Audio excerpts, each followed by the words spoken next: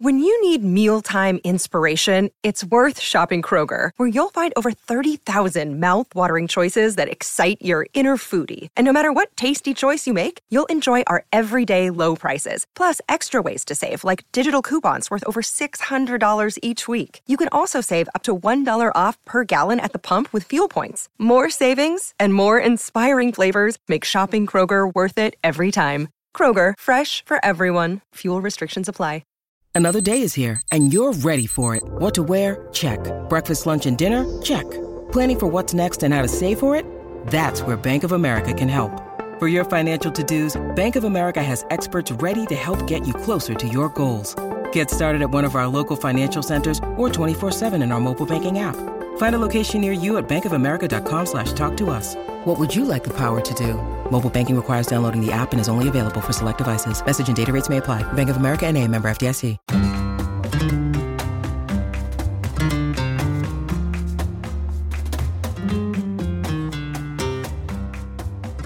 Hello, Kool-Aids. Welcome to Barca Talk. I'm your host, Gabriel Quiroga. Did you miss me? I've been on a little bit of a hiatus, obviously with the holidays. Went to California, then did some traveling when I came back, but I am back and wanted to let you know a little bit of an update here with the podcast.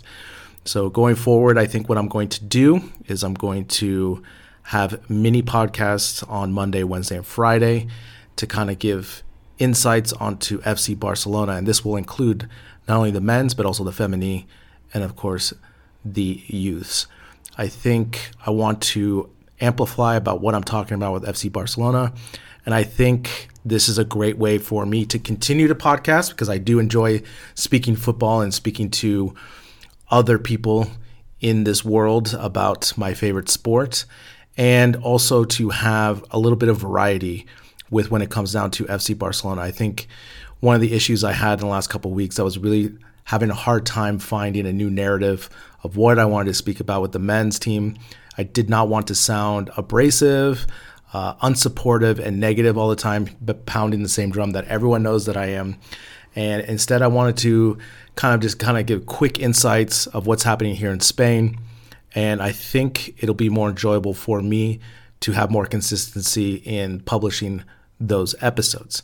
So normally what I'm going to do, I'm just going to pick 3 topics that I want to talk about. Again, like I said, it's going to either be, mostly it's going to be about the men's, but I also want to include the feminine because they are becoming one of my delights of watching on the weekends, and also to get some perspective on the youth because, as you know, we have such a great youth system, and it's great to just have tabs on them to see what players are coming up. So what the first thing I want to talk about is the Super Copa title, Xavi's first title. And again, I watched the match on Sunday, was really pleased with the results and the outcome. And I was a little bit nervous, I have to say, going in because, in these last matches since coming back from World Cup, Barcelona has not looked the best. But in these 2 matches against, Betis and Madrid, sure, we looked a little bit shaky here and there. We've seen the same things, inconsistency, trying to hold on to possession. But ultimately, we got those 2 victories. And what I want to look at is the 2 vital cogs in this match that I thought were standout performances, and that's Xavi and Pedri. I think also with Xavi's flexibility of using 4 midfielders, I thought was great. And these are the things that I want to see going forward, is adaptability, different things for different opponents, and to get victories, And the other thing I want to point out too is in this match, we did not look stale in attack. We were looking to push tempo. We took our chances. And ultimately, we made Mendy look like an amateur defender. And those are the things I want to take going forward as the positive. Really happy to get the first title, this monkey off Xavi's back, essentially. But again, we have to take these at 2 weeks at a time, essentially, because as we know, there's so many games, and it's just such an up and down season, especially with trying to find our best 11 all the time. And also, more importantly, like, for example, we have the Copa del Rey this week. Who's going to sit? Does Xavi push the throttle to get that victory? But overall, good feelings. I mean, anytime we beat Madrid and the way we did, 2-0 at half, essentially, and basically making Madrid look, almost as like a preseason match for them. And, a lot of the complaints here in Madrid was that Madrid did not look like they were in it, especially after a goal down.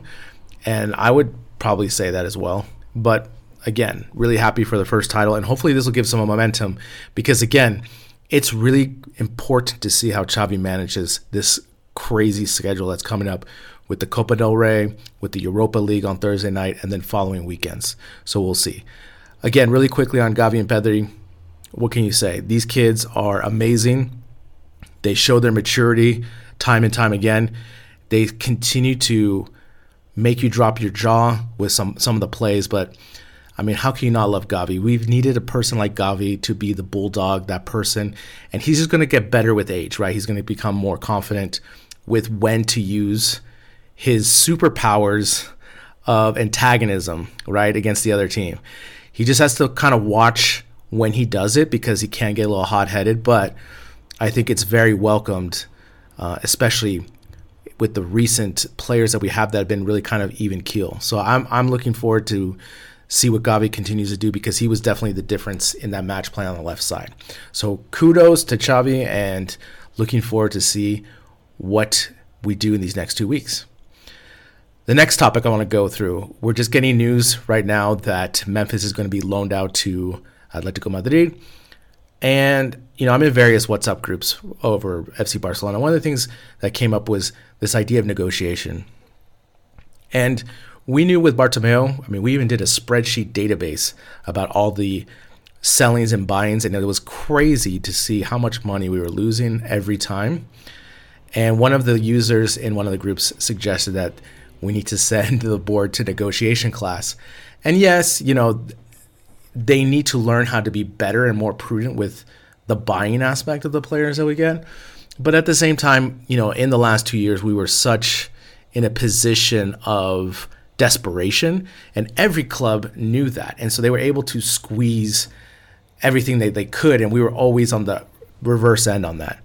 As I've continually say, we have to be prudent with our free agent signings. This is yet another player who didn't really fit the system and that we got because he was available and on the cheap. Again, you just go down the line with these type of players on paper, Coutinho, Griezmann. These are players that are either world-class or top-notch attacking players. But with Barca, you need a certain type of player, and we need to get better at that because we continue to waste money like this, the in and the out of it. Now, I think, in my personal opinion, I think Memphis is going to do great for Atletico. I think he's the type of player that they desperately need, a physical, straight-up-the-middle type of forward with a little bit more tenacity than Morata. Now, we'll see how that works out. Again, he's going to be loaned out. And, this is the other thing. I put in my notes here, I would have loved to seen a Lewandowski-Memphis tandem, maybe in a pseudo 4-4-2 system of some sort, because that, to me, would have been really direct. And I think they could have really worked well together to get some goals. Against like a team like, for example, in a Copa del Rey match, for example, I think that could have been really exploited. And unfortunately, Memphis didn't work out. He came to us in desperate times. We needed a goal scorer, especially with Suarez leaving, and he just never found his foothold here in Barca. I'm just trying to think off the top of my head. I cannot really think of a Memphis moment for me, and that unfortunately has to do with the coaches he was under and also Xavi just obviously not having faith with him to sub for Lewandowski because Lewandowski's basically played every minute essentially at the very top. So again, when Laporta came in, the mantra was to be better at negotiations, better at buying and selling, and we have yet to really see that per se, and I hope they get better. And obviously we are in desperate times still, so we'll see how these negotiations go forward at the end of this transfer window and also in the summer. The last thing I want to hit up on is the Copa del Rey.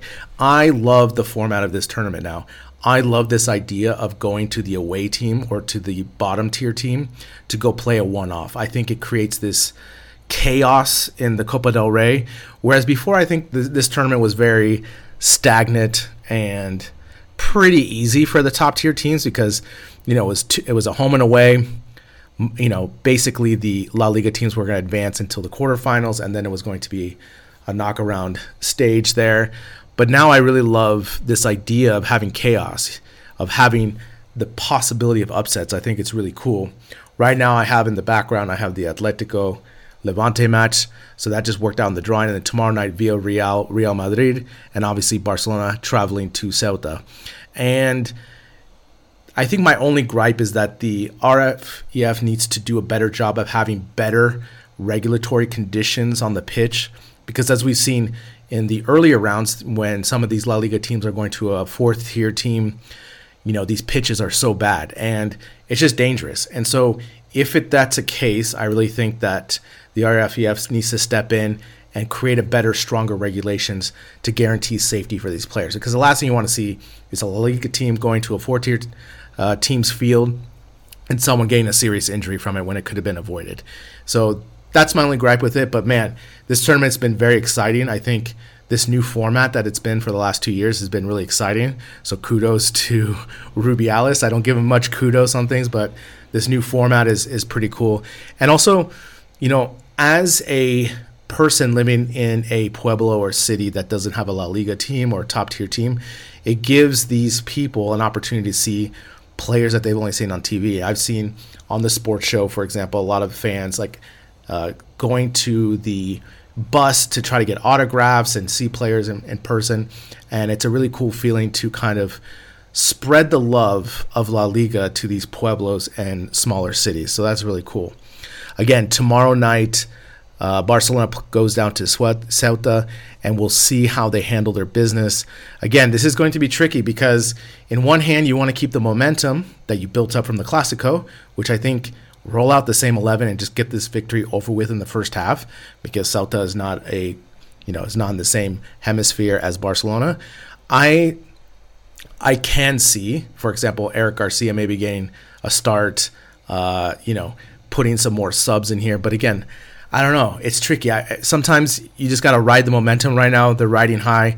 The last thing you want to see is Barca going to Ceuta and struggling to get the points to get the knockout. I mean, the worst thing, obviously, is to get knocked out tomorrow. Please, Lord, don't let that happen.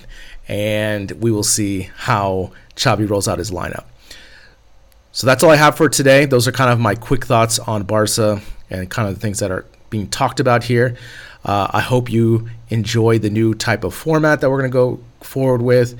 And again, if you want to help support the podcast going forward, we have an amazing WhatsApp group. I really enjoy it. We have our Patreon group for $5 a month, and also to help support the podcast. We're going to be more active in Patreon. I have my batteries charged and ready to go for 2023. Let's see how the boys do tomorrow night. The next podcast will be out Friday. Talk to you then.